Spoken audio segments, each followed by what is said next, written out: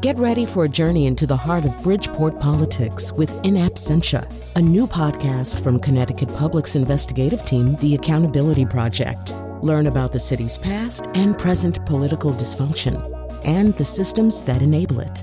Tune in wherever you get your podcasts. Funding provided by Gregory Melville and Susan Fox and Kathleen Bromage.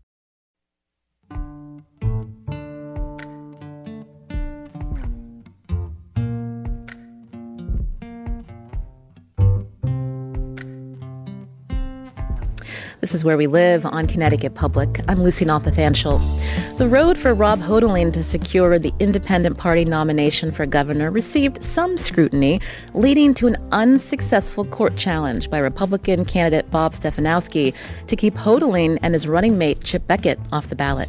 Today, Where We Live, Rob Hotaling joins us to explain why he's running.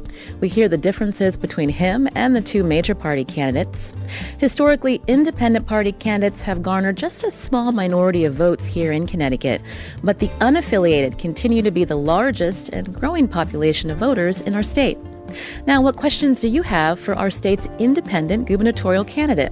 Our conversation isn't limited to our live radio stream. You can also watch online at Connecticut Public's website, Facebook page, or on YouTube. Or you can call in with your question. Here's the number, 888-720-9677. That's 888-720-WNPR, or you can find us again on Facebook and Twitter at Where We Live. Rob Hotaling, welcome to our show. Good morning. Thanks for having me, Lucy.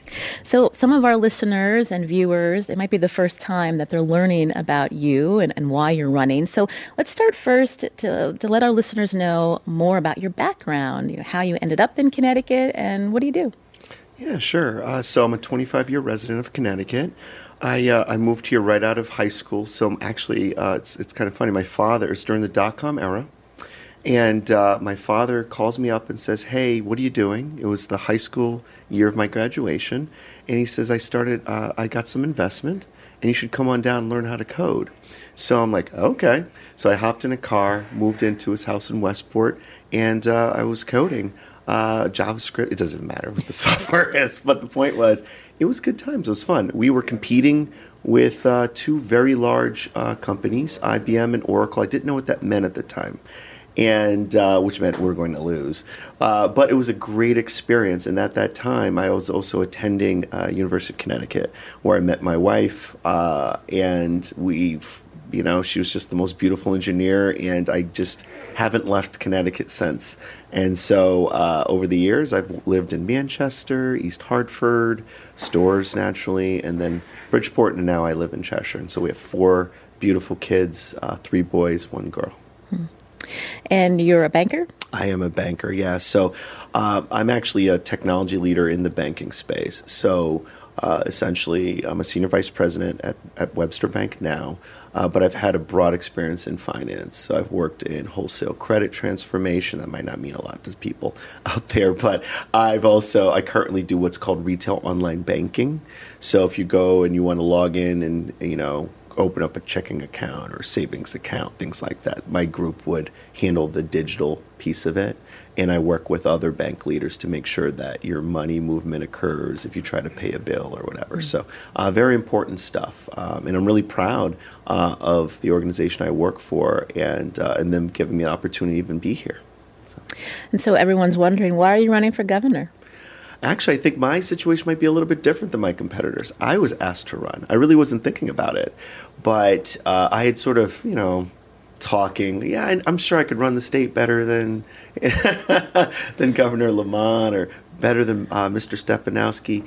And essentially, the chairman of the party, independent party, so I had left the Republicans. I was a little frustrated with everything going on, and I became an unaffiliated. Which is like most of our population in Connecticut.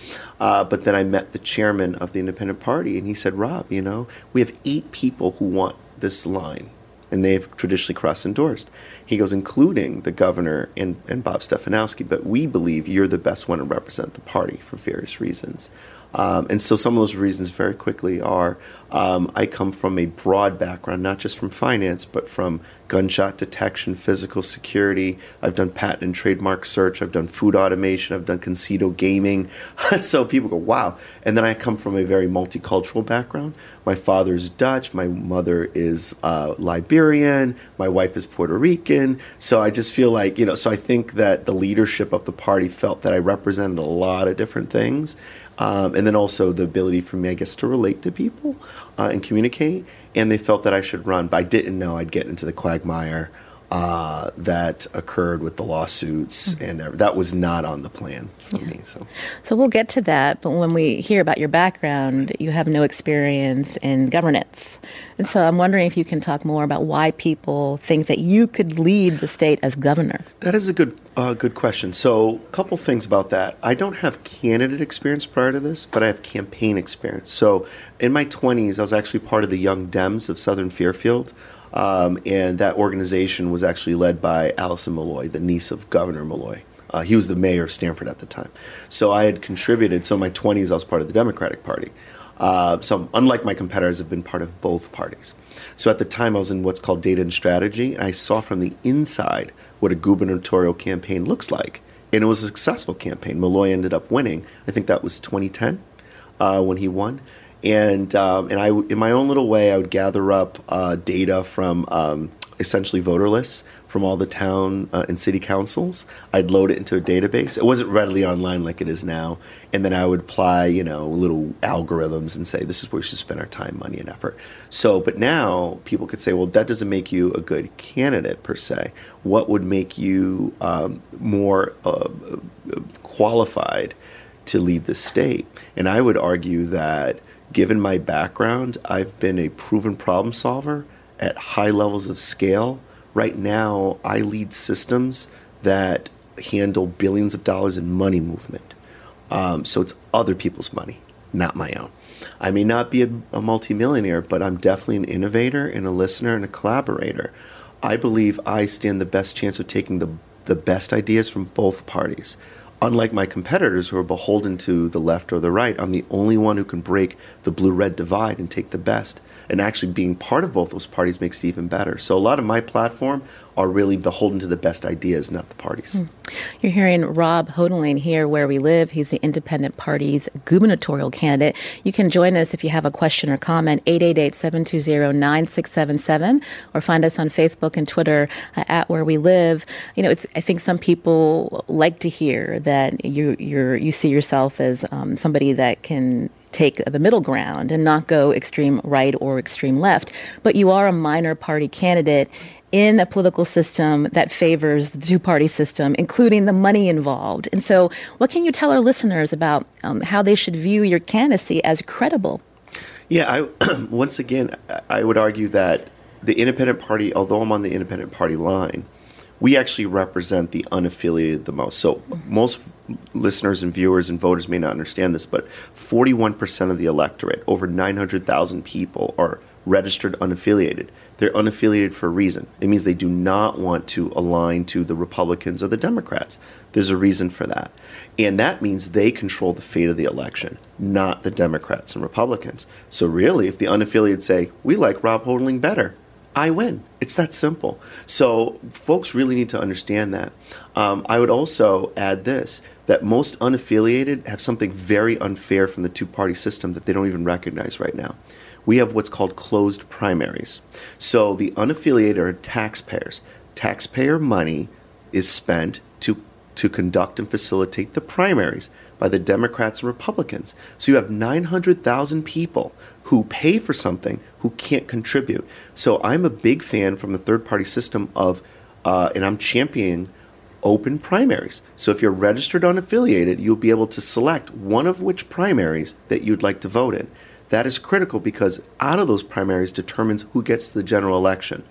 And people may not understand why electoral reform is so important, and I'll just stop on this point. It's foundational. Why? Because you can't even bring new ideas to the table. Traditionally, third-party candidates are the ones who bring the most progressive or newest ideas to the table. not the major parties. And I would also, and I love my Lieutenant Governor partner, Dr. Stuart Chip Beckett. He informed me, and I didn't know this, Abraham Lincoln was a third-party candidate. I don't know if most viewers recognize that, but think about that. One of our greatest, if not greatest, presidents was a third-party candidate. Again, you can join us if you have a question for Rob Hotaling here where we live, the Independent Party gubernatorial candidate, at 888-720-9677, or find us on Facebook and Twitter at Where We Live. So let's talk about how you got the nomination through the Connecticut Independent Party.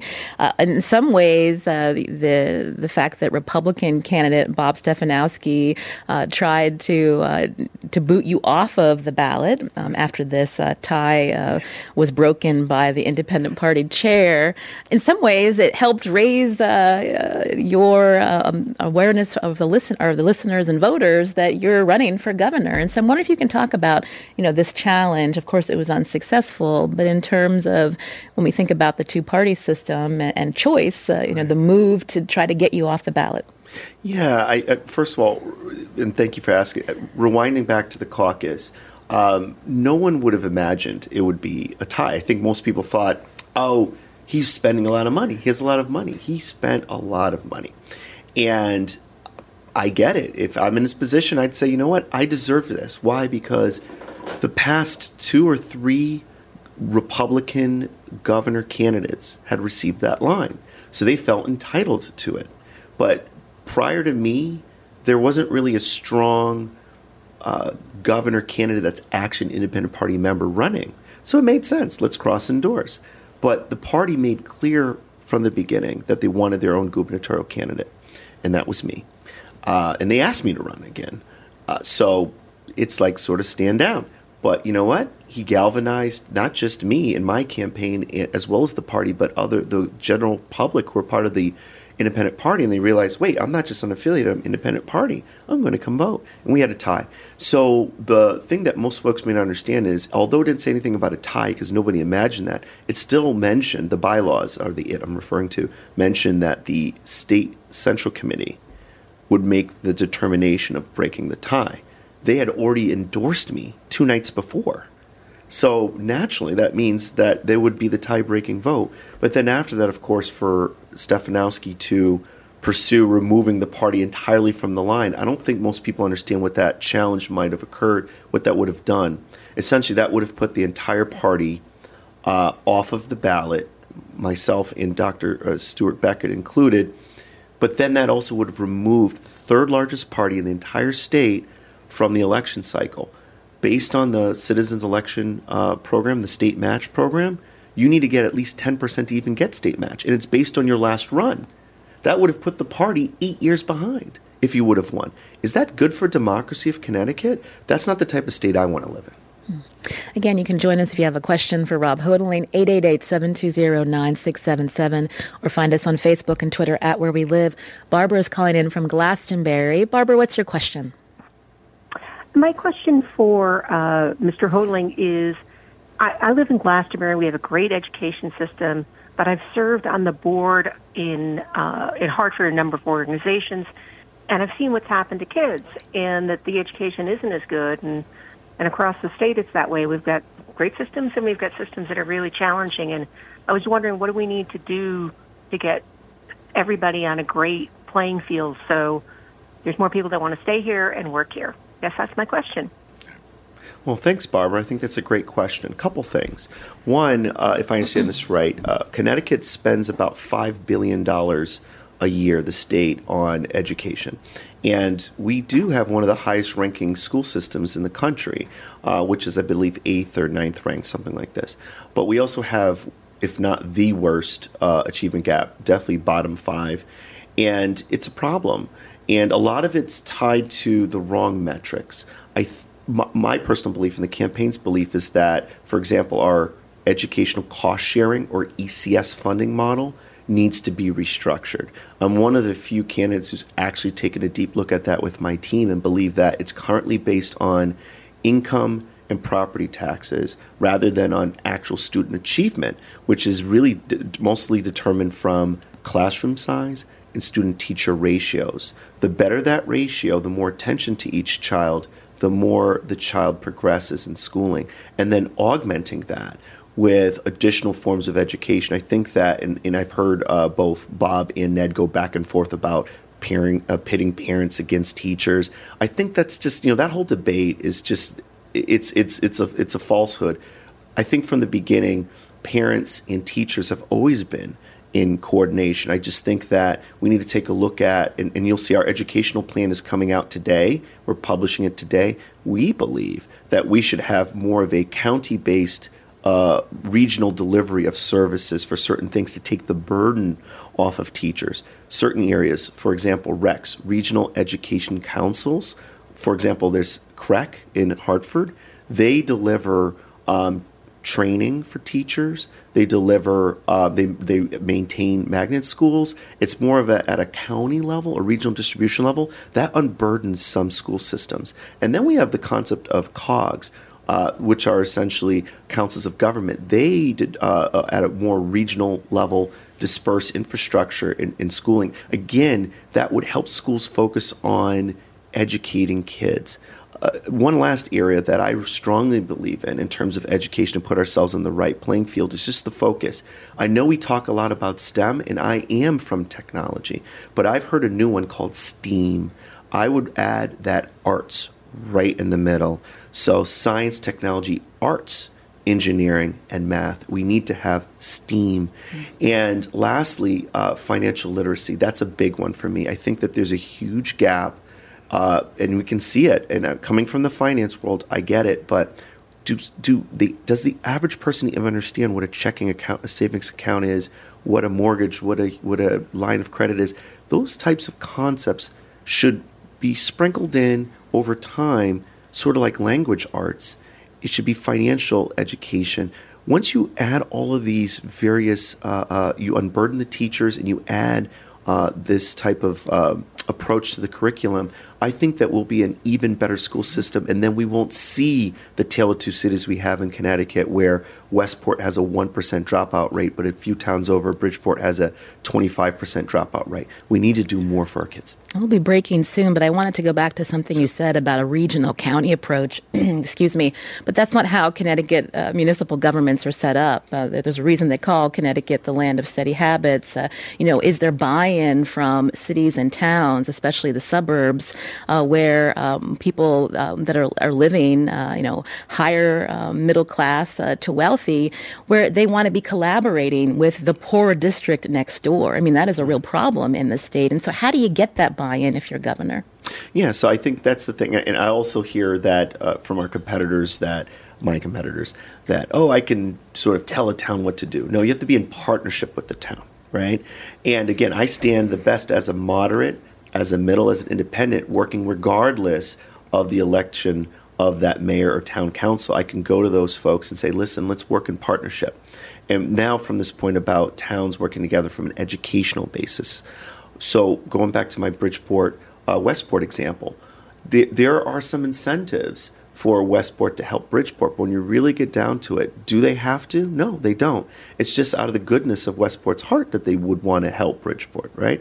But the point is, if you raise it up a level and say, and you show a cost-benefit analysis, it's more costly if we don't work together. And you have better benefits overall from a society if we do work together. And you incentivize those mayors at a regional level. Not that you're taking away any character from Westport, or not that you're applying what you're, sort of telling Bridgeport what you're going to do per se. What you're saying is, hey, everybody, we believe that when you raise it up one level and do regional delivery of services, it benefits everybody. And that's one of the key things to my educational plan. You mentioned character, and that's something that suburbs, some towns bring up related to the push to have more multifamily units, apartments, affordable housing. But what are we really talking about here when we're talking about character? Is that what people are worried about, or is it the fact that they don't want somebody that doesn't look like them, that doesn't come from their economic backgrounds, living next to them in their town? Yeah, I think there's, we can't get away from that. I think there's a little bit of that. Look, even I've probably experienced it once or twice in my life. It just happens, right? I moved to Cheshire out of Bridgeport. I mean, but of course they don't know your background until okay, wait, you're a banker, okay. But it shouldn't be that way. But I will say it's a minority. I think majority of people still want the same things. They want a good school system. They want safety. They want a great neighborhood. They want beauty. Connecticut's beautiful. They want to maintain that. So I think folks are concerned. And at the debate, you sort of heard this joke. I wanted to laugh where skyscrapers next to Cape Cods. But the point is that developers have too much power and control in terms of affordable housing in the 830G.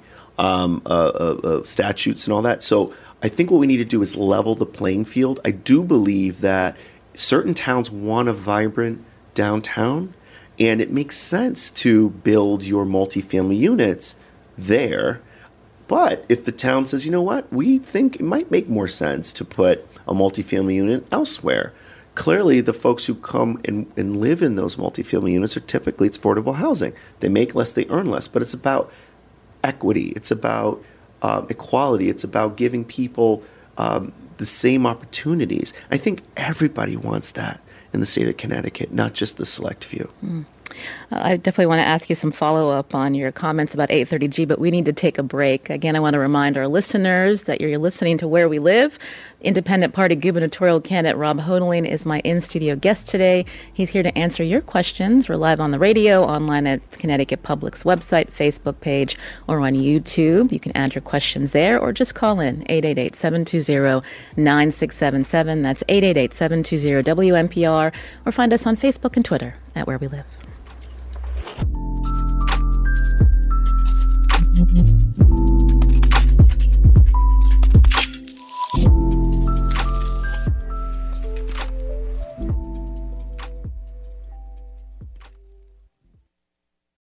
Support for this podcast comes from Hartford Healthcare. Elevating Health is funded by Hartford Healthcare. Loneliness can be a significant health risk to people of all ages. Dr. Laura Saunders, a psychologist from Hartford Healthcare's Institute of Living, talks about social isolation and why we need to connect in person. Loneliness actually is a pretty significant health risk for people that struggle with social isolation. It affects their blood pressure, it affects their immune system, it affects your willingness to get up and get out, and can cause some not just emotional issues, but health problems as well. You're not alone. Dr. Saunders explains how important it is for us to look to others and get out of our comfort zone. I like to talk about social isolation as not just that individual's problem, but it's a community problem or it's a family problem. We need to connect with others. We can take space at times as well, but we need to step out of our comfort zone and do things to connect with other people. It's life-saving. For more information, go to ctpublic.org/elevatinghealth. This is Where We Live on Connecticut Public. I'm Lucy Nalpathanchel. About 33 days to go before the general election in Connecticut, November 8th. Today we wrap up our series talking with Connecticut's gubernatorial candidates on November's ballot. What questions do you have for Rob Hotaling, the Independent Party's candidate for governor? We're live on the radio, online at Connecticut Public's website, Facebook page, or on YouTube. Add your questions there or call in 888-720-9677. That's 888-720-WNPR. Or again, find us on Facebook and Twitter at Where We Live. Before we take another call, you mentioned 830G. This was a law that requires developers to follow certain guidelines before bringing in certain projects and allowing affordable housing. You'd mentioned that developers have too much power. So unpack that a little bit more for us, because there is an affordability housing crisis in our state. Yeah. There is a lack of affordable housing in particular communities. Some advocates would say, it's not just about talking about putting these units in cities, but making sure that people have access to housing where they live, working families, working professionals. So tell us more about how you would fix this issue. Yeah, I think it goes back to what I was saying earlier, which is, the 10% requirement. There's this whole debate about, 1 or 2 acres and what are we doing there. But fundamentally, what is it about? It's about access. And so in giving opportunities to folks to live in the towns they work. And I think we should do everything we can to make that happen. So one of the things is, and I've heard Bob Stefanowski talk about repealing 830G. I just think that's not possible to get that through the legislature and then put what in its place. I think we have to restructure it. And really what I believe is we need to level the playing field between developers and towns. Towns want more say. Developers are trying to do the right thing, just like towns want to do the right thing. Towns are listening to the people who want to live there. If you're already working there and you want to live in that town, I think you should be able to participate with that town's leadership and say, hey, what are you doing? And work in partnership. So one of the key things that I was looking at is, and I understand even the governor was here some weeks ago, where those plans are shared with the administration. Now, I become governor, I would do the same. I would take a good look at it, but I would make it an emphasis. I would make it a priority. I don't know if it's really a priority for our current administration. I don't get the sense it is. They say a lot of nice words, but where's the action? How many towns have they met? Have they gone to every single town who doesn't have a plan yet? If I understand this right, 50% of our towns haven't even submitted a plan. Is that either just lack of priority or a lack of respect? I don't know what's going on there. Or maybe both. Oh, maybe both, right. So, but I definitely think that we need to take a look at that. Under my leadership, I would make a commitment to meet with all the various towns and then work with the legislation, put together a bill that would restructure it to make sure that we have the proper access for everyone to get those opportunities to live in those towns. Again, you can join us 888-720-9677 or find us on Facebook and Twitter at Where We Live. Let's talk about the economy. We know that the inflation rate is high. People, depending on their household income, may be living paycheck to paycheck. People are noticing that the amount of disposable income they have is much less than what it used to be. And so what are your plans to help Connecticut residents as we see this inflation rate high? Some economists say we're in a recession now, even though it hasn't been officially called. And so I'm curious your thoughts, especially because you come from the private sector. Yeah, and I think that there's sometimes a misunderstanding of inflation and what state governments can actually do to control it. Inflation essentially is too much demand for the supply. And that typically affects things like food, fuel, toiletries, various types of goods and services.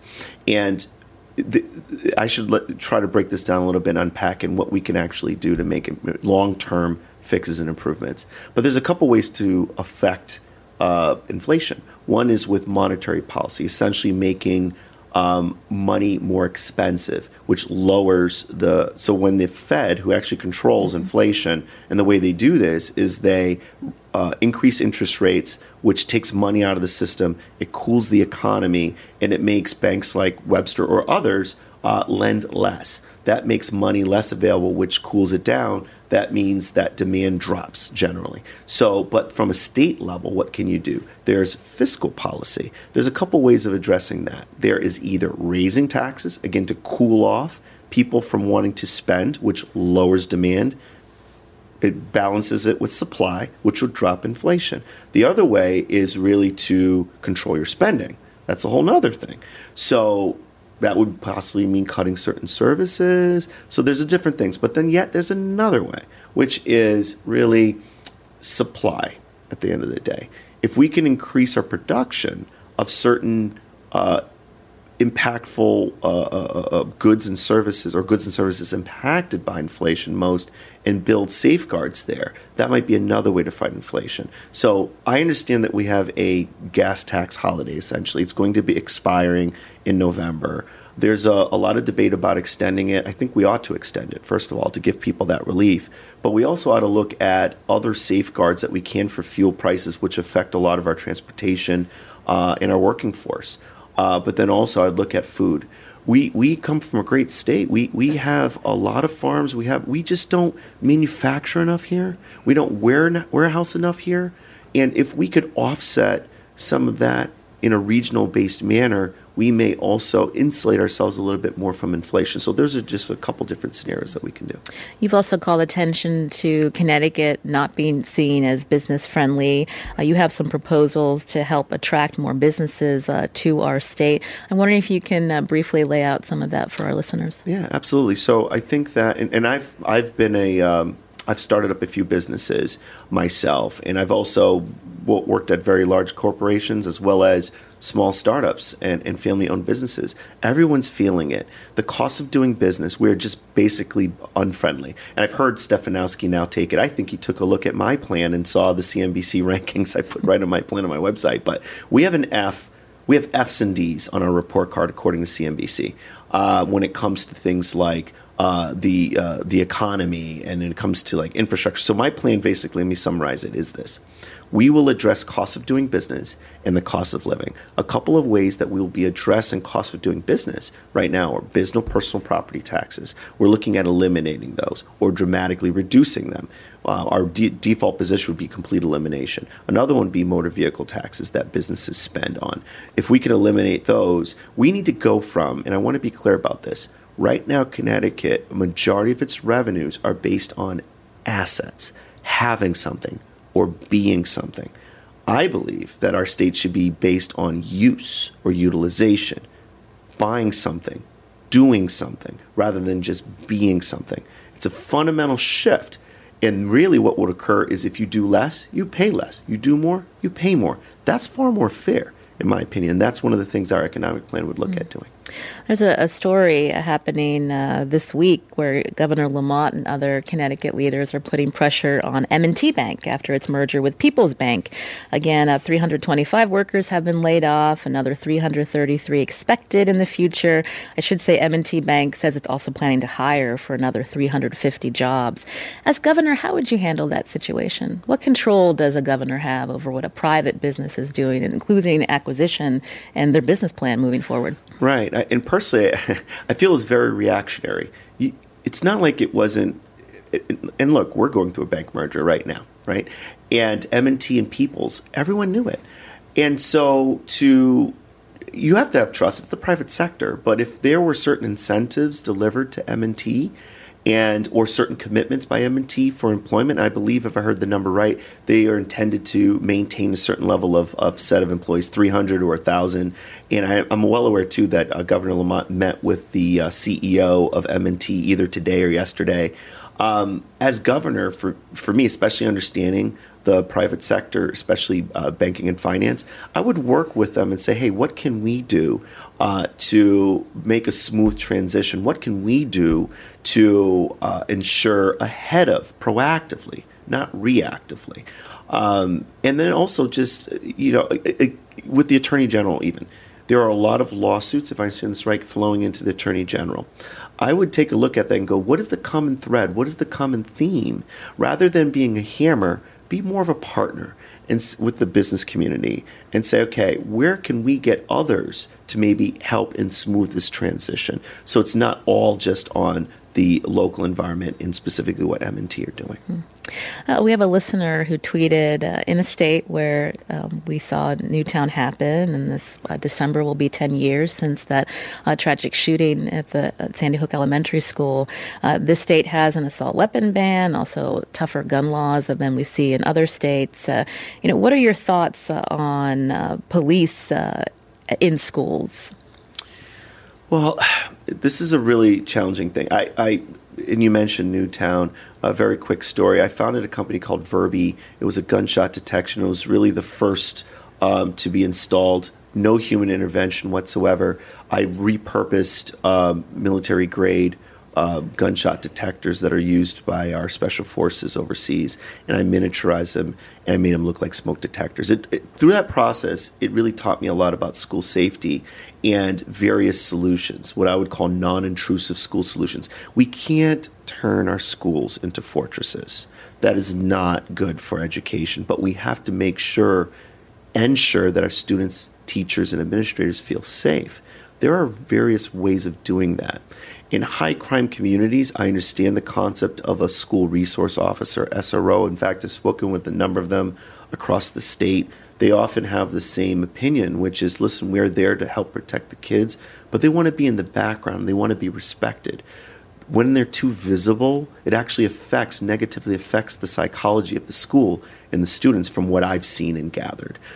So I think that we need to take a look at the roots of crime and what makes essentially a community and a school crime-ridden and unsafe, And really comes back to economic opportunity and what our education plan is, and talking about school student-teacher ratios and schoolroom class sizes. If we can make the right economic changes, we make the right educational changes, safety in the community around it should improve.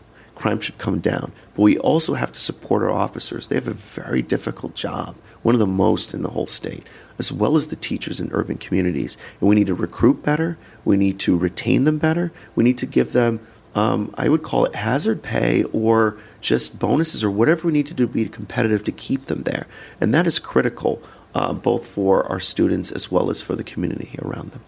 Again, you can join us 888-720-9677 if you have a question for Rob Hotaling, the Independent Party gubernatorial candidate here where we live. We just have a few minutes. I wanted to paraphrase from someone who called in, but we're having an issue hearing from the caller in terms of your position on ranked choice voting. We talked about closed primaries, being an issue. Can you talk about that? Yeah, I'm a huge fan of ranked choice voting. In fact, think about this. Bob Stefanowski won because of ranked choice voting in the Independent Party. And then I came and defeated Bob Stefanowski with the same mechanism of ranked choice voting in the Independent Party. It works. Essentially what it is instead of you having one and only vote, it eliminates the spoiler vote concept. And it's, you know what, I'll rank them. And what people believe is that if you actually have ranked choice voting, more people would vote for a third-party candidate because they realize I'm not throwing my vote away. It essentially is an instant runoff. So I would rank Rob Hotaling first, right? And then Governor Lamont or Stefanowski second or third. And then, whoever gets the least without 50% win, that last person's votes roll up to the next remaining two, for example. And then you would revote immediately. It's an instant recount. It makes it greater for everybody. And if I understand this right, Governor Lamont and the Griebel-Frank for Connecticut Party committed to introducing ranked choice voting bill at the next legislative session. So if I win the governorship, I would also meet that commitment of introducing ranked choice voting because it's the right thing to do.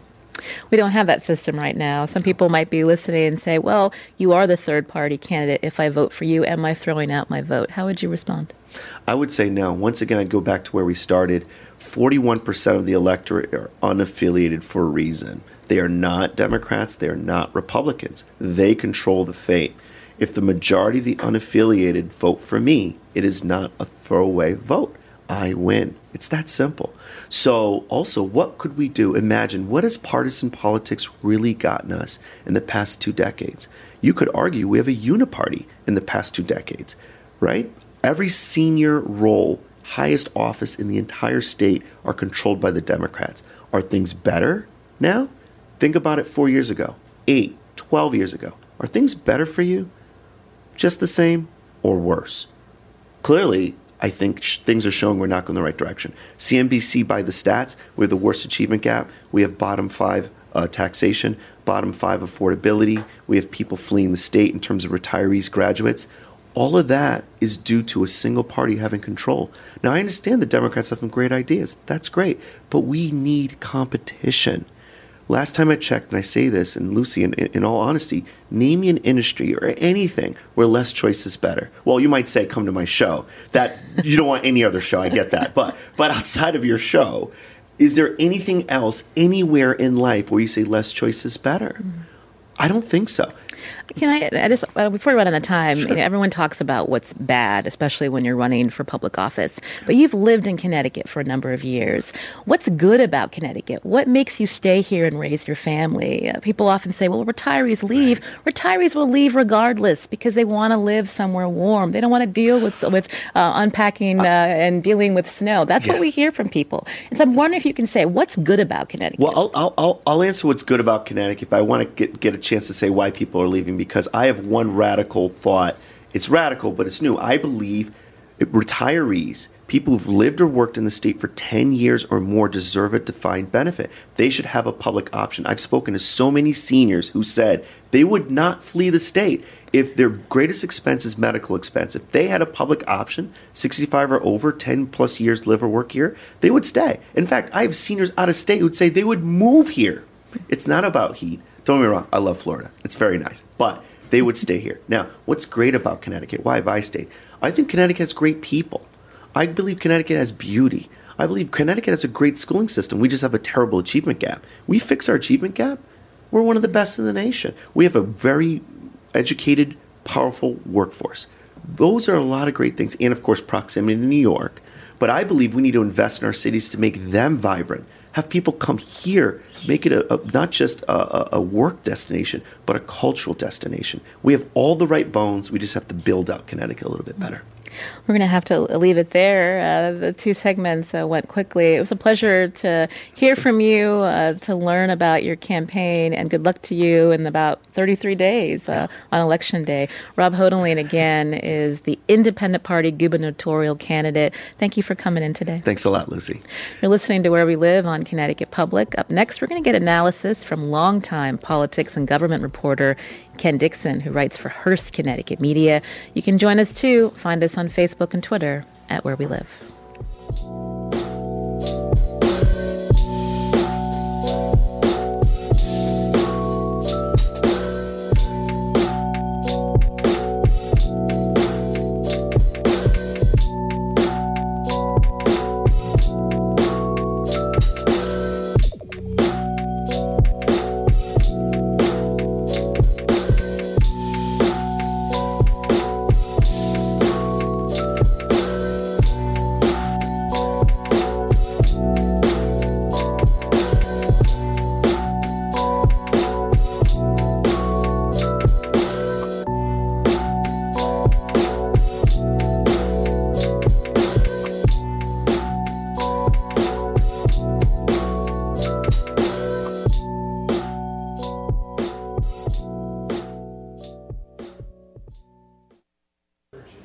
This is Where We Live on Connecticut Public. I'm Lucy Nalpathanchel. You just heard Rob Hodoline on the show, the Independent Party candidate running for governor. This November, he will be on the ballot. Candidates Bob Stefanowski will have the Republican line, and incumbent Ned Lamont will have 3 ballot lines after being endorsed by the Democratic, Working Families, and Frank Griebel parties. Now, for some analysis on Hodoline's campaign and the governor's race, joining us now in studio is Ken Dixon, who's the politics and government reporter for Hearst Connecticut Media. That includes the New Haven Register and the Connecticut Post. Ken, good to see you. Thanks for coming in. Sure, Lucy. Just take me over the coals now. So I just want to hear your hot takes here on Rob Hodoline's campaign and what he shared today. Who's a more attractive candidate? The problem is going to be getting the numbers out for him. But yeah, he had a little David and Goliath battle getting the nomination, and he's thoroughly briefed. He's got good experience. There's no money. This might be the only time that people see him on TV for the next, 35 days, did you say? I said 33. Maybe I'm wrong. 33. You're probably right. So let's talk a little bit more about his approach. He mentioned unaffiliated again, and you know this. I think the 930,000 unaffiliated voters in our state. It sounds like he's really appealing to them. I'm wondering if you can break that down for us when we think about this upcoming election. The governor's races have been close in recent years. In terms of, where will he be pulling votes from? Lamont won by like 44,000 with all these extra lines. His second term over COVID, he's got a decisive advantage. Unaffiliated, looking at the polls, it seems like they're breaking more Republican than Democrat. Then you have to look in who's in the independent party. Is it disenchanted Republicans, disenchanted Democrats, and I'm not sure how that breaks down. And it sounds like Chip Beckett, his running mate, and Rob Hodoline were once Republicans. So would they be considered the disenchanted Republicans who've now found themselves in the independent party? Rob gave some money to Malloy in 2010, and he was talking about being in the Young Democrats back in the day. So I think he's got some bona fides on that. He's got a lot of interesting ideas, and an essentially unaffiliated governor coming into the the volcano of the General Assembly would be interesting. And it would be up to the minority and the majority to try to work together with him. It could be interesting if he won, but the odds are way against it. So you were able to hear the interview and some of the issues that he raised. What stood out to you? He's super knowledgeable. He's got a scope of experience that arguably, the governor's, got 4 more years on him, but Stefanowski was a corporate guy. He spent the last 4 years as some kind of consultant that he won't tell anybody about, except he made, $30 million or something. Family guy, moved to Cheshire. He knows about the suburbs. I think he's a little Pollyannish about the affordable housing and educational cost-sharing battles that have been going on, for decades now. But, arguably maybe that's what we need, somebody, an outsider to work their will. I don't know. Isn't that how Ned Lamont marketed himself or promoted himself as a business guy coming into state government when he ran? Yeah, well, he also had the war in 2006 that he used to make Joe Lieberman become an independent, eponymous political party of his own there. Let's talk a little bit about the education cost-sharing grant, because you've been covering the Capitol for many years, so you understand this better than the average listener. And so when you think about that's sad. When you think about his ideas of saying that it's not the way it's structured is not working, so can you break it down for us on what he means there? Well, it's true. The proof's in the pudding. Look at Westport. You don't even have to go to Westport. Look at Fairfield, right next door to Bridgeport.